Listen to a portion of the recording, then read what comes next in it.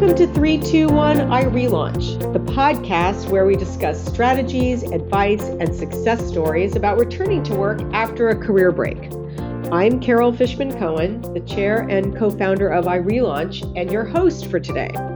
Today, we welcome Judy Sinto. We are going to be talking about Judy's transition from finance at the Fed and Goldman Sachs to Spanish teacher after 15 years out of the full-time workforce. Judy, welcome to 321 I Relaunch. Hi, Carol. Thank you so much for having me. I'm excited to be here. Well, we're thrilled to have you, and I just want to dive right in.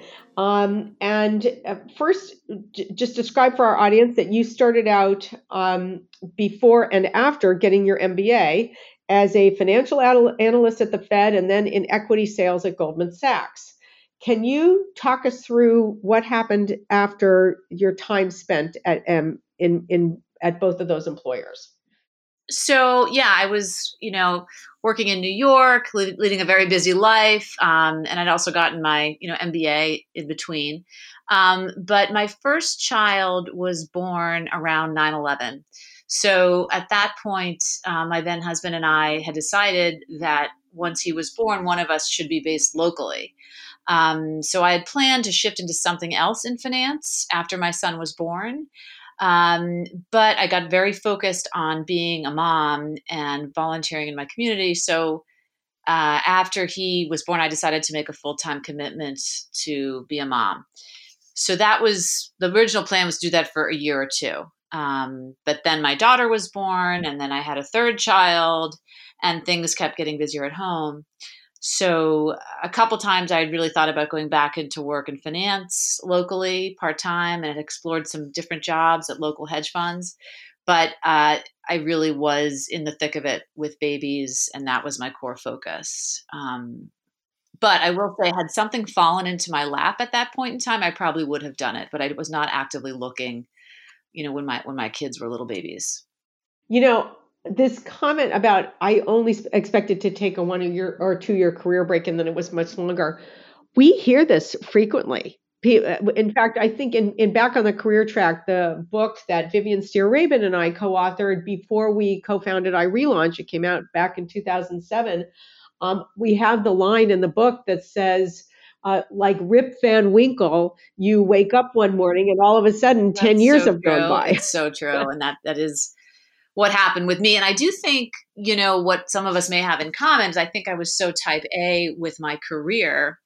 And then when I shifted to being a mom, I sort of became a type A mom and was very focused on being, super mom and, breastfeeding and doing everything what I thought I could do the very best job. So I think that I got kind of sucked into that a little bit too, which was great. And I think, I do think looking back on it, I probably got, over invested in that, being a mom at that point. But it was a great period in my life, just being with my kids.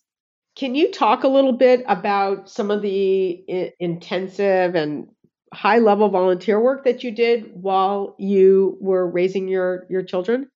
So I was, when my kids started in nursery school, I was the class mom, and then I would get involved with being on committees and doing different things at the schools. I also became the president of the board at my homeowners association, and I did a deep dive into, running a sewer pumping station and dealing with speed bumps and getting up to speed on, putting together a referendum for a traffic study and whatnot. So those were the types of things that I was working on while the kids were really little. Yeah, I remember being involved in a redistricting plan that the schools were proposing, and the people in our district, in our area of the district, were opposing. And I was leading a group of people who were figuring out how we were going to oppose this and what we were going to say in hearings. And, you think about, I'm listening to you talk about speed bumps and sewer projects and, a lot of very complex work that, of course, we were doing as volunteers. Yeah. And again, like hyper focus on really getting up to speed on the ins and outs of all this minutia. And then also, sometimes volunteer work, people can get some of these debates and discussions when it comes to your community, your schools can be very heated. And, they get very involved, I think, more so than you would have expected when you compare it to sort of a corporate setting. So I definitely spent a lot of my time on those causes. Right. So at what point did you start to think about returning to work? And when you were starting to think about it, did you first think, I'm just going to go back to something similar to what I left? Or did you know that you were going to do some kind of a career transition? I always sort of thought finance. I always thought, okay, of course I'm going to go back to, my MBA, and there were a lot of hedge funds in the community where I lived, and that was very hot at the time, and I thought I could easily segue into that. But honestly,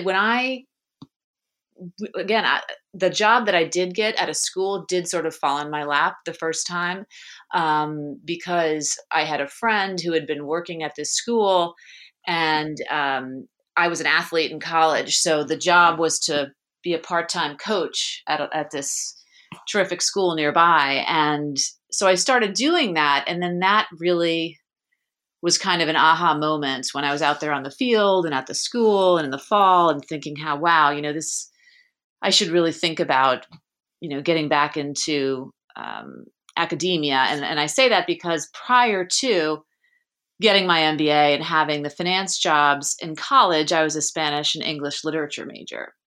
So there was a time before I even got a Wall Street job where I thought about teaching, going back in my early 20s. So I think that kind of that interest got, reignited when I was actually out there in the fall and being there. And I thought, I really should think about doing this. So how long had you been on career break, as we may call it, before you started the coaching job?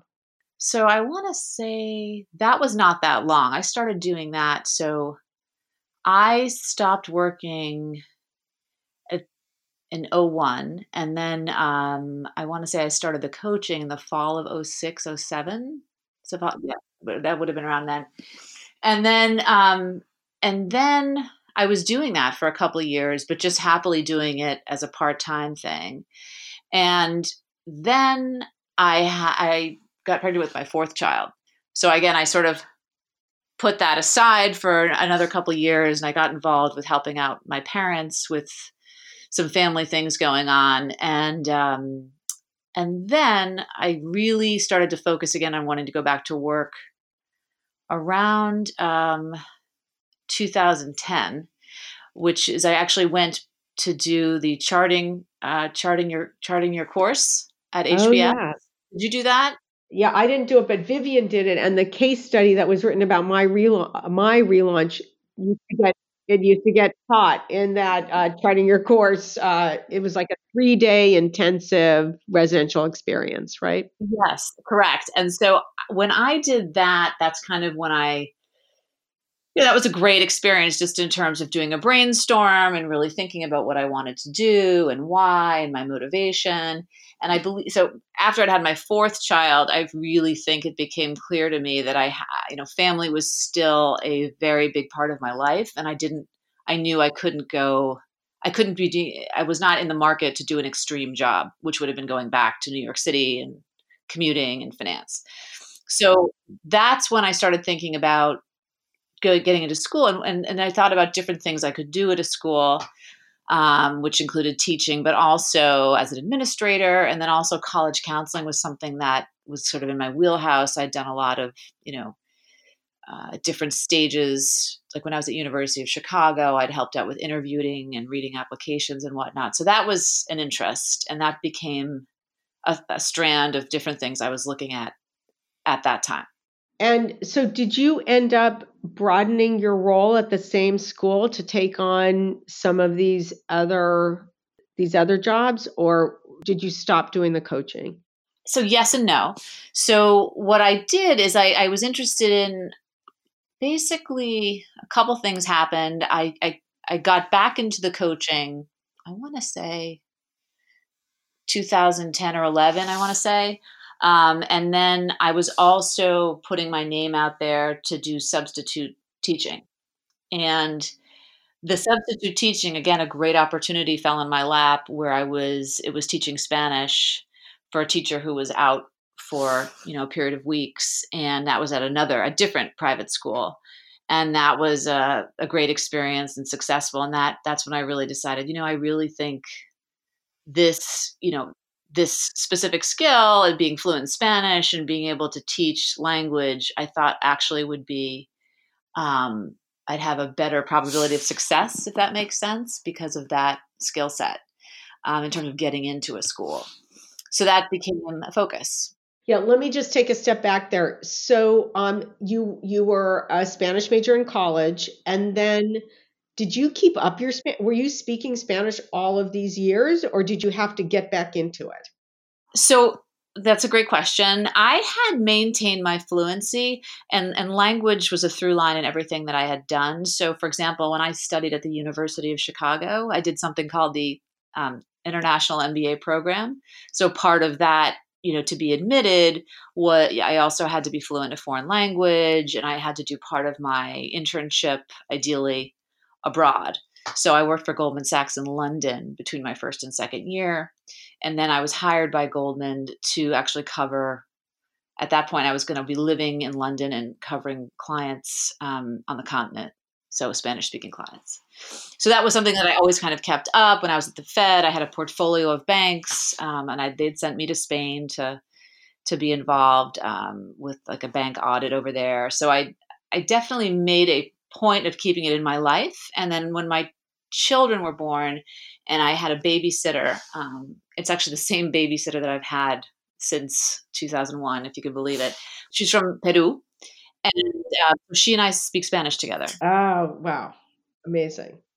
That's always been a helpful thing. And I read the paper in Spanish, and I keep up with that. And now, obviously, as a teacher, all of my colleagues, we speak Spanish in the office. I see. And then what about the teaching part? Like so you say, yeah, I could be a substitute teacher in Spanish. And then all of a sudden they say, okay, here. So then how do you like lesson plans? Like, how do you know like where to start? Were the lesson plans already created and you just kind of stepped in? For the first experience subbing, it really was kind of a trial by fire. And again, that was a very soft start in the sense that it was a very seasoned teacher who, she had picked this time where she had to be out. She'd had a medical thing and she had everything teed up perfectly. So I really just had to go in there and just pick up what she had. And, very nice students at a very, lovely school. And it was a great way to kind of try it out, if you will.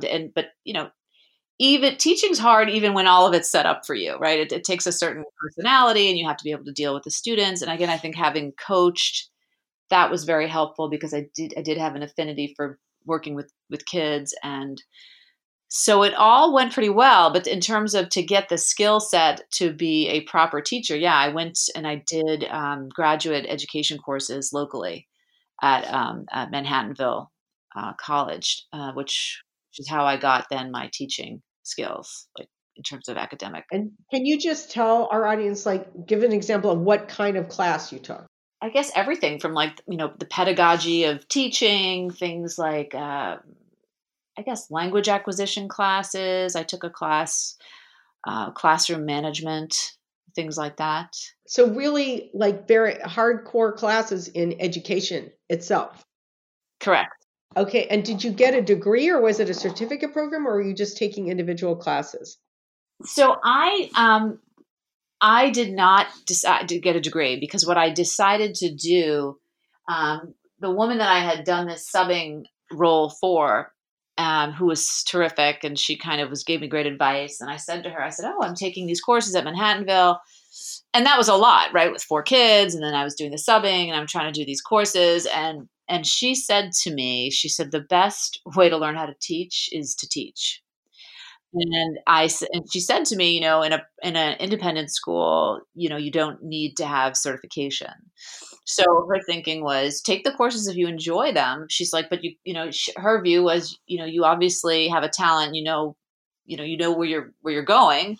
So take the courses if you like them and carry on. But getting the degree, I mean, I already have a graduate degree in effect. So her advice to me was, if you can do it, if you don't need to do it, you don't have to. And this the best way to get to where you want to go is to continue to teach.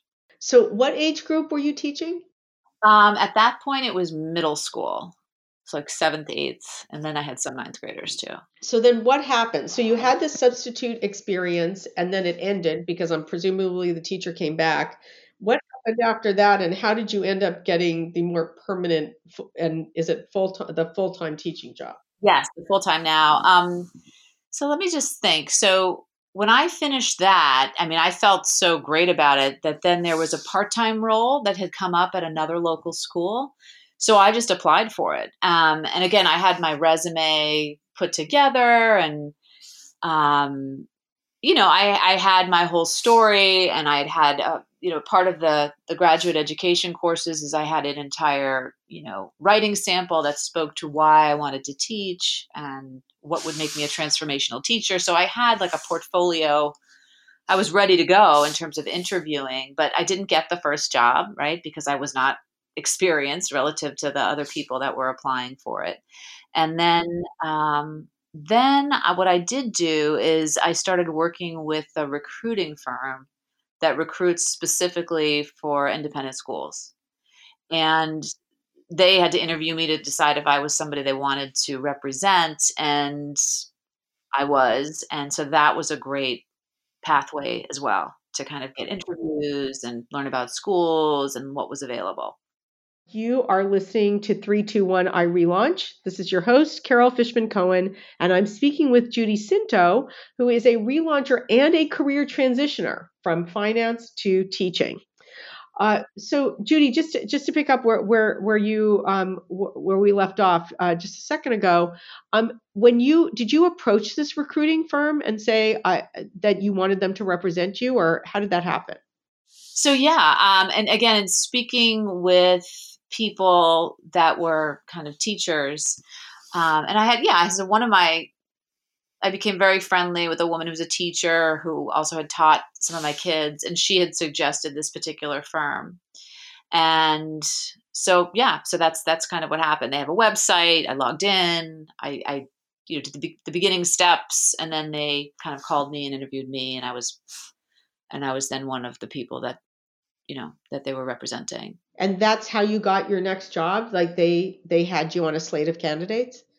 Yeah. So interestingly, yes, correct. So then I want to say, then within a year or so, I got a ton of interviews. I got a lot of interest because, independent schools are pretty terrific with career changers. Like they see the value in people that have had other industry experience. Um, it just tends to be hit or miss, right? Because different roles become available at different times, and certainly with language, it's just a matter of whether or not they have an opening, and then specifically what levels that they're trying to teach to. And also, geographically, I wanted to get something close to my home, which I think is such a key. And I know you talk about that in your book, but proximity to home for a mom with 4 kids is, I just think, a crucial ingredient to having a successful experience. So that was a really important part of my process, making sure I could do that. So I got a great full-time job offer, actually, which initially I was going to take, and then I decided not to take it because the commute would have been too much. And I knew that, and I knew my limitations. So I did not want to get into, the first year of teaching anywhere at any age. I just think the learning curve is straight up and it's intense. So I knew that I wouldn't be able to do that and have a big commute.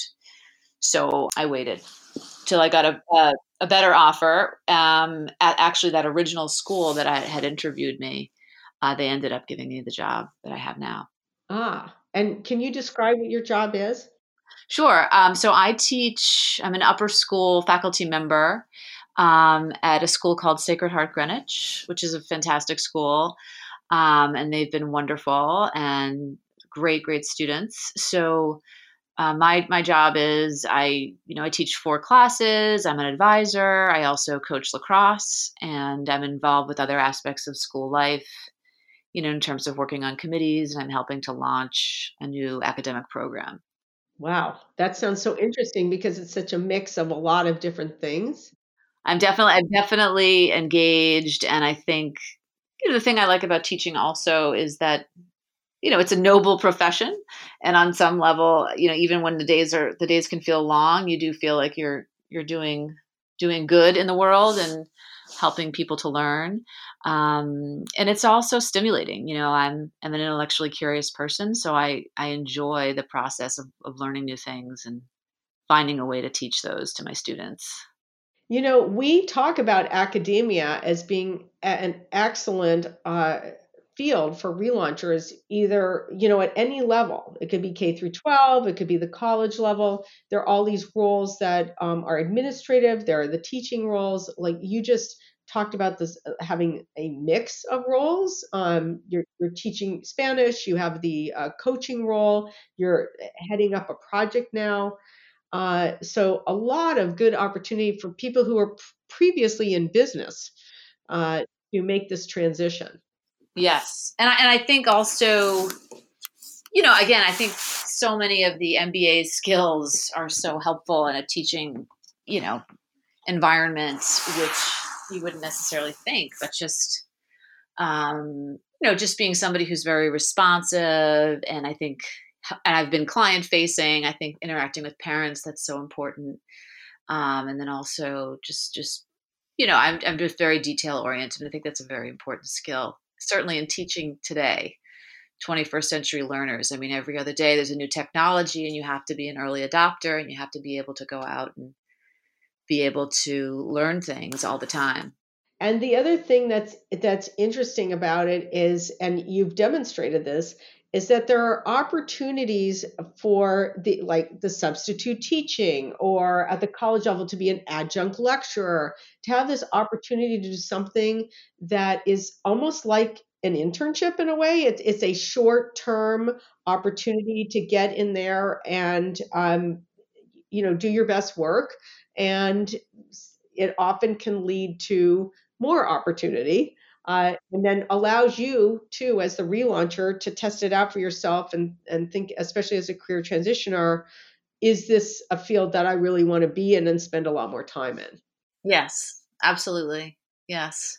And I think there always are opportunities to, it might not be the exact thing in the exact place you want, but I mean, I think those short term chances are a great way, as you said, to confirm whether or not this really is what you want to do. So I think having had that was very beneficial for me. Were you the only relauncher that was in that works in the school, and were you regarded with interest or with curiosity, or when you came on board, like people are like, wait a minute, you didn't teach before, and you've been doing all this volunteer work, and now all of a sudden you're here. Did you have any of those conversations, or not really? Not really. I think, and again, once you're in the door and you're teaching and people see that you're hardworking and you're getting the job done, I don't know that people are necessarily, um, checking in on you. And I also found teaching is like an interesting profession in that everyone, like we all have a different schedule, and like there's, you're so busy going from class to class and prepping and then correcting, and then there's not a whole lot of time like where you're sitting around chit chatting. I feel like I'm moving and I'm busy all day long. Um, I will say, again, there are times when I think, let's just say, my style, people will say that I'm very businessy. And I think that that is meant as both a compliment, and it's also meant as some kind of veiled sort of, you know, you know, maybe that in some way that I'm not a true academic, but that doesn't bother me. You know what I mean? I think people get territorial in any type of professional setting, and you let it roll off. But I think I am. My skills are valued. I just, maybe at times that might be threatening, because I'm quick with putting together a deck and presenting, and these are areas where I feel comfortable, and I don't know that that's the case with every other teacher. But I think it's helpful, and I think it also is helpful in terms of being viewed as someone who might have the potential to move into an administrative capacity in the future. So I think that that's always, nice for people to see you doing different things. And I'm somebody who likes to wear different hats, and I think that that's a good thing. And can you just tell us what your hours are and what your schedule is Monday through Friday? And then when you're home, are you working in the evenings, correcting papers, or like what's the flow of your day and your week?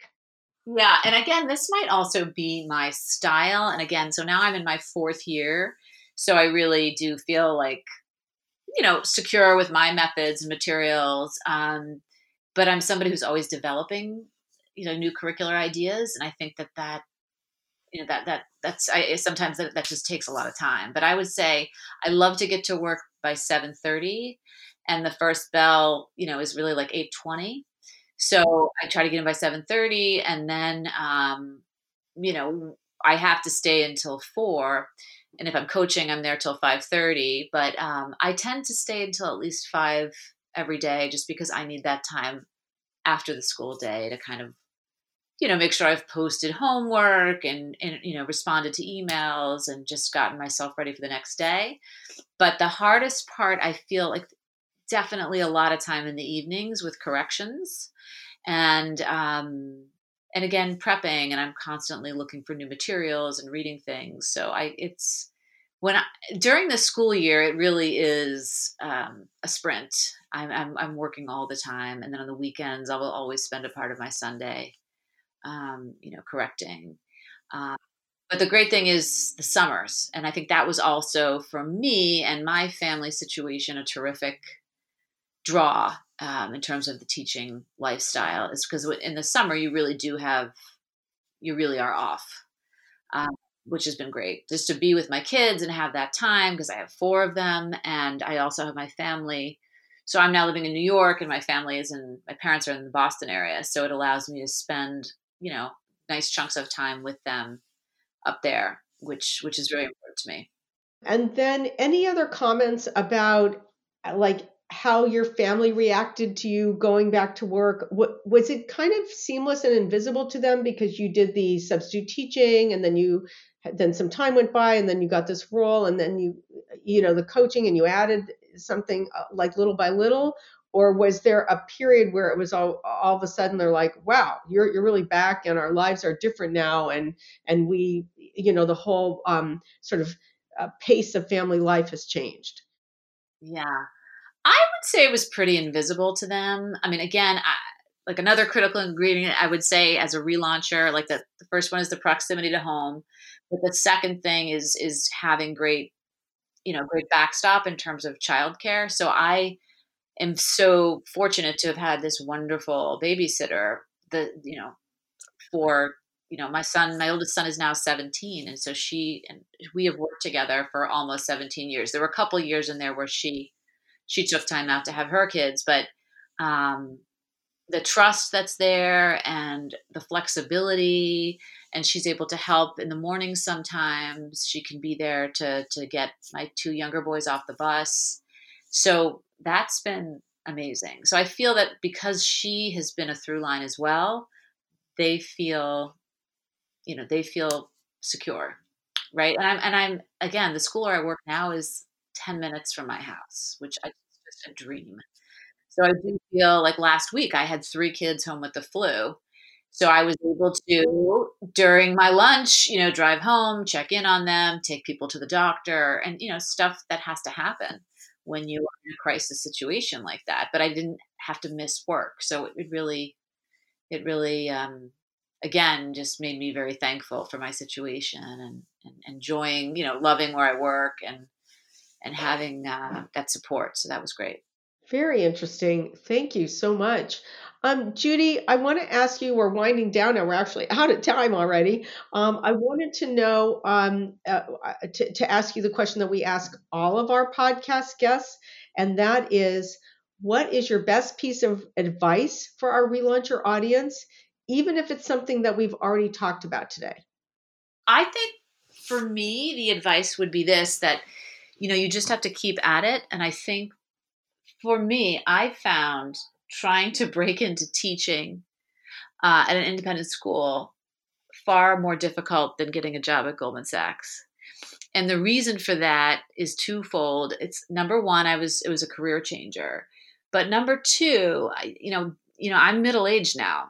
And I think anytime, you're no longer an entry-level employee, meaning you're just coming out of college, you're just coming out of business school, I think it is harder. And I think that I didn't anticipate that. And so I did feel like, I put out a lot of feelers. And again, I was much more, I think I had a lot more criteria that, constraints on my end in terms of where I wanted to be, how I wanted it to be. So then it made the process of finding the opportunities harder. And then once I found things that I thought that were interesting to me, there wasn't necessarily an opportunity, or they might not have wanted a specific path. Like for me, as a language teacher, so many schools want only native speakers. So I'm not a native speaker. I have advanced proficiency and fluency, and I think there's so much to be gained from having a person that's also had to achieve and attain fluency as a non-native speaker. There's tools I have and ways I can teach that a native speaker cannot. And I think that there's benefit in both. But I really struggled with, wow, this isn't as easy for me. That I always felt like I just had this, I don't know if it was luck or just for me getting jobs and job offers in my 20s, it just felt like it always clicked. So I tended to walk into this experience feeling like, okay, so the subbing role kind of fell in my lap. So of course, something else will too. And eventually things worked out, and I'm very happy, but I will say it was, it was not a layup. And that from my personality, and I think, I don't know, like that was a new feeling for me. And I think that's the deal. I think also just when you are in middle age and you're making a change, I also think when you're trying to get into an organization and you come in with different life experience, organizations for different reasons may or may not want you. And you might be a threat. You know what I mean? Like there's reasons why people don't get hired, and it's not always because they're not qualified. It might be because you're too qualified. And you just have to kind of keep your head up and, just stick with it. Right. That's perseverance piece is so important. So I'm really glad you're emphasizing this at the end of our conversation. Thank you, Judy, so much for joining us today. Thank you. Great to talk with you. And thanks for listening to 321 iRelaunch, the podcast where we discuss strategies, advice, and success stories about returning to work after a career break. I'm Carol Fishman Cohen, the chair and co-founder of iRelaunch and your host. For more information on iRelaunch, go to irelaunch.com. And if you like this podcast, be sure to rate it on iTunes and your favorite podcast platform. And be sure to share this podcast with a friend on Facebook, Twitter, and other social media. Thanks for joining us.